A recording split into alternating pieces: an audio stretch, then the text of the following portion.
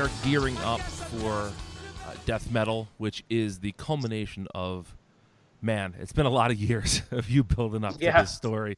And I want to begin actually after death metal. As you're looking to wrap up this massive story, is there a part of you that just wants to go back to doing a monthly comic again and not worry about these giant machinations? Or is this sort of where your brain is right now with comics? Are you really enjoying the giant macro stories? Well, I'm enjoying this one, but I can tell you that, like, it was definitely the plan that if we got to this one, like, if metal worked well enough to be able to set this one up. And I sort of pitched the basic bones of this as the culmination of the story that began with metal when we pitched metal itself at New York Comic Con back in like 2016. That it would be kind of the end of this period for me where I was doing big events like this with Greg. You know, I feel as though this puts a cap on a story that we began, you know, in Batman, but really ramped up in metal through all of the kinds of narrative threads we tried to lay in different series, you know, through my great partners in crime on this, Josh Williamson and James Tynan, and the idea that, you know, that we were working off these two themes, one focused on the Batman Who Laughs and one focused on Lex Luthor, and that, you know, the Lex Luthor thread ran through the Justice League books, and the Batman Who Laughs ran through the Gotham-based books and Batman, Superman, and that it would all kind of come to a head after Hell Arisen with this. You know, we wanted to do something that would feel like you could look back and say, wow, they had this story planned and building cumulatively for 3-4 years, you know? And then when we got to the end of it, that would be as big as we could go and as kind of heartfelt and as epic a crescendo as we could make. And then we would sort of look for other pursuits after that. Or Greg and I as a team certainly are looking for a different kind of format after this, you know? So we're looking to do smaller stuff. You know, we had a great time on Last Night on Earth. So there are things at DC we still want to do. There are things independently we really have to do that we're dying to do next as well. So, but this kind of like, you know, focus on epic events, this is definitely kind of, we're going to take a break from it after this. Well, that's probably good for your brain, just to give you, you know, a little bit more breathing room with all of this stuff. But I want to circle back to the idea of event comics. So one of the things that I do for Multiversity is I host a DC podcast, and we've been going back through all the events from Crisis on Infinite Earths forward and reading them. And it's been really fascinating to look back at sort of what the event comic used to mean, what it evolved into, and sort of similarities between some recent events, some older events. So when you're prepping a huge event like this, how far back in the archives do you go? Do you go back to the big events and you reread them and you see what was there? Or do you try and go in fresh and not reflect anything that happened in the past?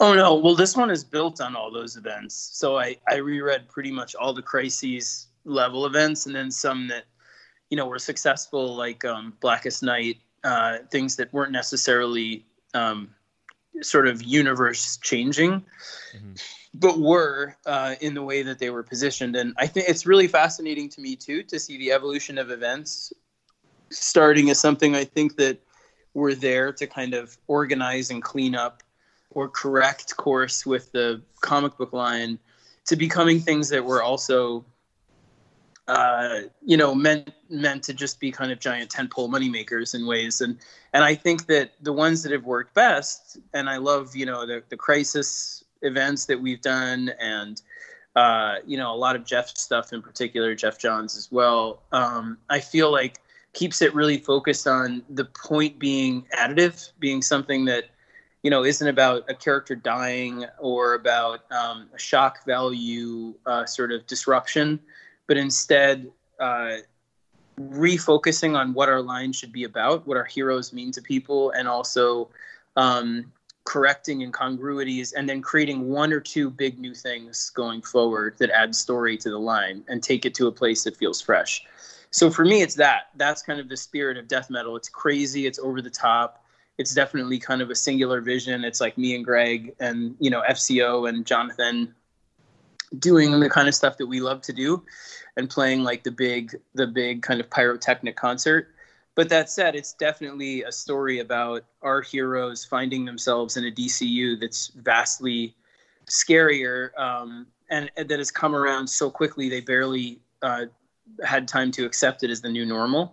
So it's become quite personal in this state of affairs, I think, in the world for us, as a team. And ultimately what we're trying to do with it is really keep the focus on fun, on having it be immersive and transportive, but beneath the surface of it and the skin of it, having it be exactly what we were saying. Like it's about sort of really drilling down into why our heroes matter in moments like this in particular, and sort of showing you where we want to take them going forward that respects the past and tries a couple new things. Yeah, it's amazing how sometimes the real world influences the way you read something. And I'm sure that for readers of death metal, it'll be a vastly different experience reading it in the middle of the coronavirus pandemic versus if we had read it, a year ago before that word was part of any of our, vocabularies. And so when you are tweaking this, and I'm sure that you guys had most of this stuff handled long before this became a concern, but as you're tweaking this, is there the desire to make it fit more into our current world, or do you want to present it the way it was and just, we're just going to read it differently, but the text itself is no different? No, it's definitely malleable. I mean, I think it's less about making it fit the current world than it is about making it reflect the things that you care about as creators on the book at that time. So you're not trying to sort of catch the zeitgeist. It's more about speaking from the heart about the things that you're concerned about, and to have a story take the heroes on a journey that will make them show you, the reader, how to be brave in the face of these fears that have become so acute in that moment. So that's always been a bit of our compass as a team when we were doing Batman and then Metal and then here too.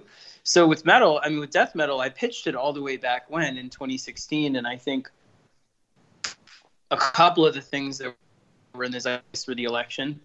And then on top of that, there was the feeling of kind of divisive anger everywhere, and are kind of retreating from the world stage in different capacities, for not just us, but for Great Britain. And there was this feeling almost of tension and anxiety and anger everywhere.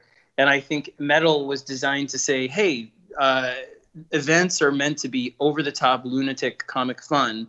And yet, when you scratch the surface on something like Crisis on Infinite Earths or Final Crisis or Infinite Crisis 2 at that moment, they're always about comics and about what we think our heroes should be representative of at that moment. But you see a lot of, I think, the real world sort of fears beyond the comics industry itself, but the creators' own hopes and sort of nightmarish, I think, worries filtering in through the words of the villains, filtering in through the ambitions of the heroes. And so when we pitched the bones of this story, it was a lot of the same stuff that's now become even more pronounced was there at the beginning. So we said, if we can get here, we want a world where the Batman Who Laughs has been given complete control over the Earth, and he rules over it with ridiculous amounts of evil Batmen, some of whom are meant to be sort of our craziest creations ever, like a monster truck Batmobile, that has the spirit of Batman inside of him, to the robot dinosaur Batman, and then other ones that are extremely dark and real terrifying reflections of the potential in Batman's own fears about himself, like the Robin King, who's a new character, who's one of the only Robin, the darkest Robin of all. We call them Groblins, actually, the little Robin goblins. And he's sort of the only one that the new version of the Batman Who Laughs keeps around after the events of issue 1. So in that regard, I think, the bones of the thing have stayed exactly what they were, but the message and what it was about has only become, more resonant with us, because it was a lot of the stuff we were afraid of. We were afraid of all of the kind of the worries about the industry, grinding to a halt for different reasons. Back then in 2016, we were worried about, comic stores. We were worried about, finding a way through having our heroes be making sure that they're fresh and yet relevant and yet true to core. So this story was kind of meant to sort of put them in a circumstance that feels almost like where they're wholly out of place. People didn't want them anymore. And now they have to find a way back from this insane sort of situation and context and show why they matter more than ever in a way that reflects kind of all of their true core sensibilities, individually and collectively, and also shows them in a new light and gives them some I think, makes some aspects of them kind of fresh and exciting all over again. But I'll give you an example. Like, so when I wrote it, one of the big sticking points when I pitched it, like all the way back, not the original pitch, but when we got closer to actually doing it, let's say like a year ago, because the story, I wrote issue 1 for it almost a year ago at this point and outlined it. All those summits, if you go back through my social media, you can see where we were planning it. It's like, because we were pregnant with Quinn, who's now over 1 year old, and Bob Harris and Marie Javins and Josh and James would come to my house because I couldn't travel to the West Coast. But you can see, like, that's what we were here planning. I mean, from the little hints and the things on the whiteboard and the things that we said on social media and, all that stuff. So it's been around forever. But so one of the things that was a sticking point with DC was I really wanted a page 1 where Sergeant Rock addressed the audience. And you don't really know what the situation is. And there's kind of a joke and a twist to it when you get to the final page of the first issue.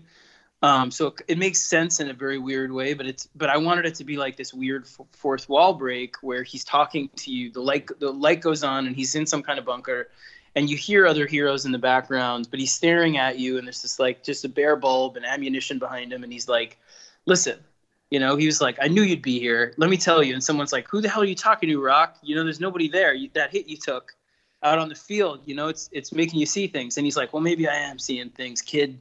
But and he's really, it's one I love writing these kinds of like chew up the scenery, like character moments. And he's got 3 cigars and a giant space machine gun, and he's like looking at you and it says Rock on his helmet.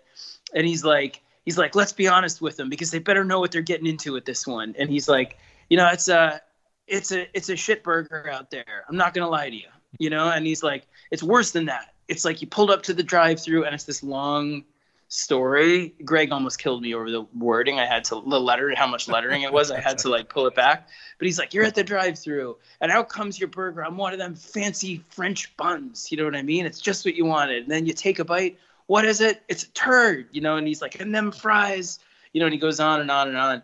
And finally he's like, and all of it happened so fast. Like we didn't know what, we didn't even know what to make of it, but I'm going to tell you, listen to your Uncle Rock, like what we're going to do, and it's this pep talk.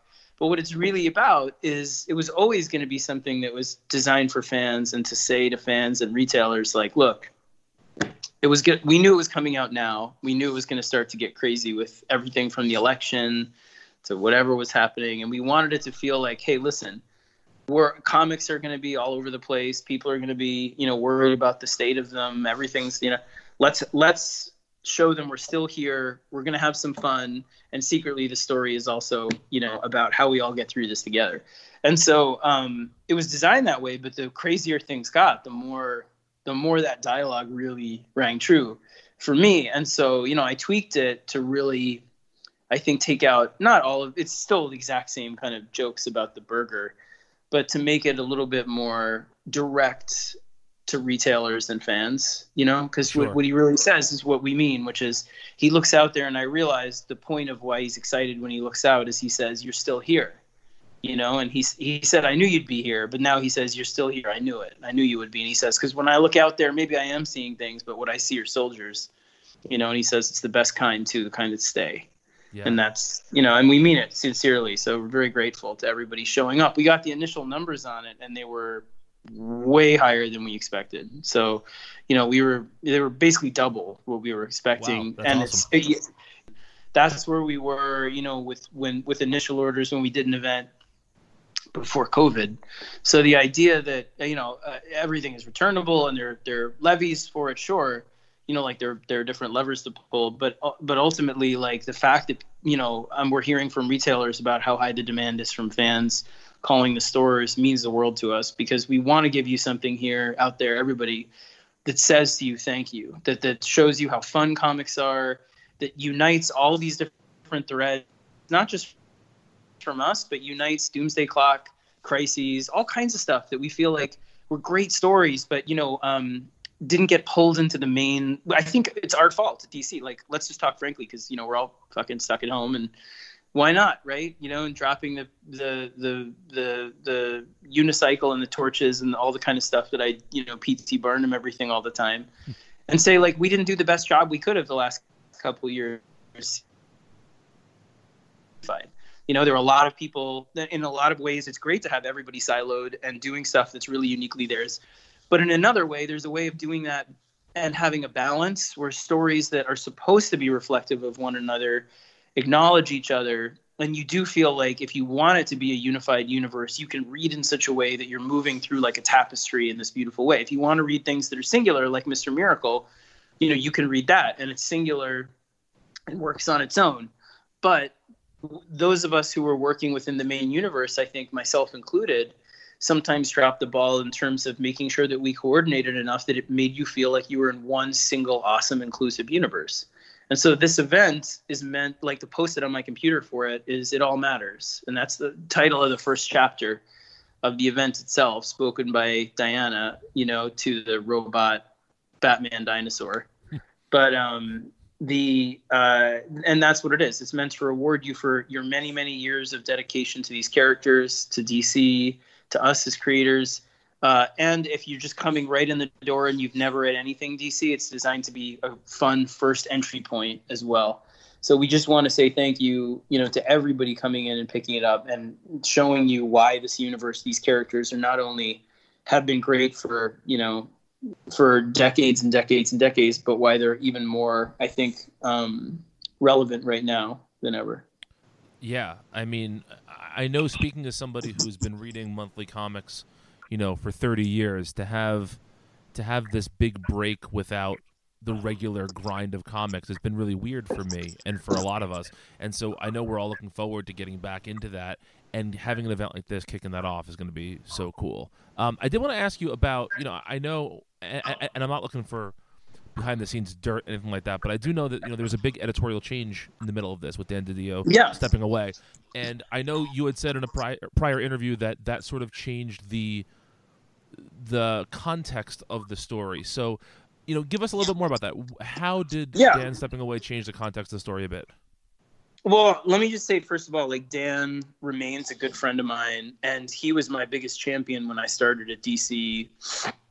In terms of, he was the one that signed off on giving me all of Detective Comics when I was barely anybody. I had 3 issues of American Vampire out when I got the chance to do the Black Mirror and pick the artists that I wanted for that book when I had no business doing that. I was totally green.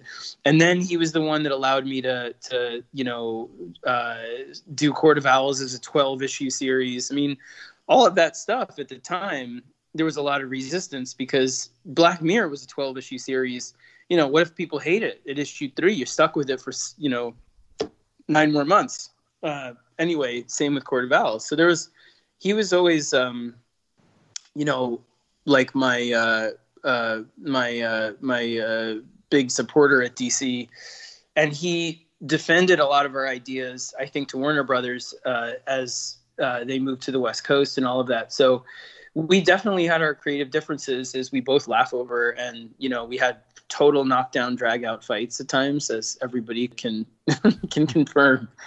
But that said, they were always about story, and I have tremendous respect for him. And we just spoke. I mean, we still speak quite often in text and everything. So I have nothing but gratitude for Dan. I think what I was trying to say with that, and what I'd say now, is that sometimes there were directions and things that he was excited about for DC or for the line that fit perfectly with what we had been planning on doing for a long time. And so, with Metal, for example, or with Batman, for example, and he would attach as much as he could to things that we were doing. And there were other times where he had a creative vision that we were supportive of, but there wasn't really a connection between what we were doing and what was being planned. And so that was always fine as well. And he always still supported what we were doing, and we supported what he wanted to do. So with metal, I think death metal had been planned for so long. I mean, we had it. Again, all you have to do, like the footprints are all there in terms of when we were building it. And you can just look back through the comics themselves, through the story, and see it's nothing that, you couldn't reverse engineer it now to see. You go back and you look and you see this is for better or worse. This was the plan we had from the beginning. That said, there was a lot of change that came to the timing of things that I think helped at times and then hurt at times. Like things like Year of the Villain got stretched out. Things like Hell Arisen got compressed. And we had a different plan for how it would build a story. But, that's comics. That's what happens. And there's no hard feelings with any of it. I'm very happy with how everything came out. But with death metal, I think at a certain point, some of the plans that they had didn't really connect to what we were doing or saying with death metal, because it just seemed out of place. We seemed out of place. And so it became something where we were going to do our story with the full support of them, of Dan and everybody there. But it wasn't necessarily going to set things up so much as it was going to sum things up. You know what I mean? Like kind of connect everything from the era before so a new era could start in a different way. And that's fine. We were totally up for that. And then as things changed and Dan exited, they're looking for a different direction, I think, for the line. And it happens to be a little bit more confluent with what we were trying to do with metal, easier to set up and more, I think just as like any COVID would changes everything. Obviously, I think what we were asking of people on one side of all of this is different than what you would ask on the other side. Meaning, I think people on the other side of all this are going to be very excited to get back to comics in a way that celebrates the fun, celebrates the inclusion, celebrates the epic quality of them and the heroism and the villainy, and in ways that kind of, it's almost like, not comfort food, but going back to basics, but doing it in a way that really also adds a few very fresh elements, Sure. And so because of that, and because of we're asking so much of anybody right now, spending any disposable income on comics, I think that's really become the North Star for us, is to remember that. And that's very much what metal, as a summation of what came before, is about, and what it points to going forward in its own way. So it was very easy to then hook it up to a lot of things that their editorial is talking about now, and to help architect some of those with them as well. So it just happened to fall that way. And I think instead of just being kind of a cap to what came before, now it's also a launch pad for things that are coming on the other side, which is a lot of fun. I love the people out there, and I love Dan, and this isn't PR. Like I said, we had tons of fights about many, many things with a lot of 4-letter words, but we always respected each other. And I was in full support of what they wanted to try and do before, and I'm excited to be able to be in full support of it and also a part of it now. Yeah, that's awesome. And as somebody who's been reading your work, since the beginning, I can't wait to see where this all wraps up. I got one more question for you, and I'm going to put you on the spot here. I want you to talk about one moment that won't spoil anything, but one of the crazier moments from the first issue of Death Metal. What's the panel that's going to blow people's minds? It's the last one. I can't. But there's the moment, like the second to last page, and then the last panel of the last. No, There's the coda page, and the coda page isn't gonna shock anyone, except it'll make them laugh. It's the wrap up of the Sergeant Rock beat that I told you in the beginning, and there's a surprise. There's a fun surprise there, but I'm trying to think what I can actually spoil for you, like in a fun way that wouldn't. I think if we didn't know about T-Rex Batman, that would have been the moment, right? Yeah, I'll tell you. I'll give you another. There's the Living City Batman. There's the T-Rex Batman, Dark Side Batman. He's one of my favorites. He's called Dark Father. There's a Cthulhu Batman called Baphomet.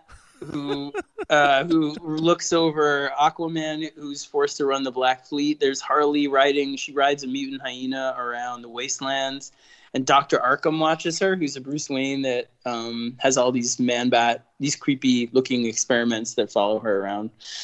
And let me try and think, like, you know, I think you've given us plenty there, Scott. Okay, all right, okay. I don't want you to spoil the whole issue. I will tell you,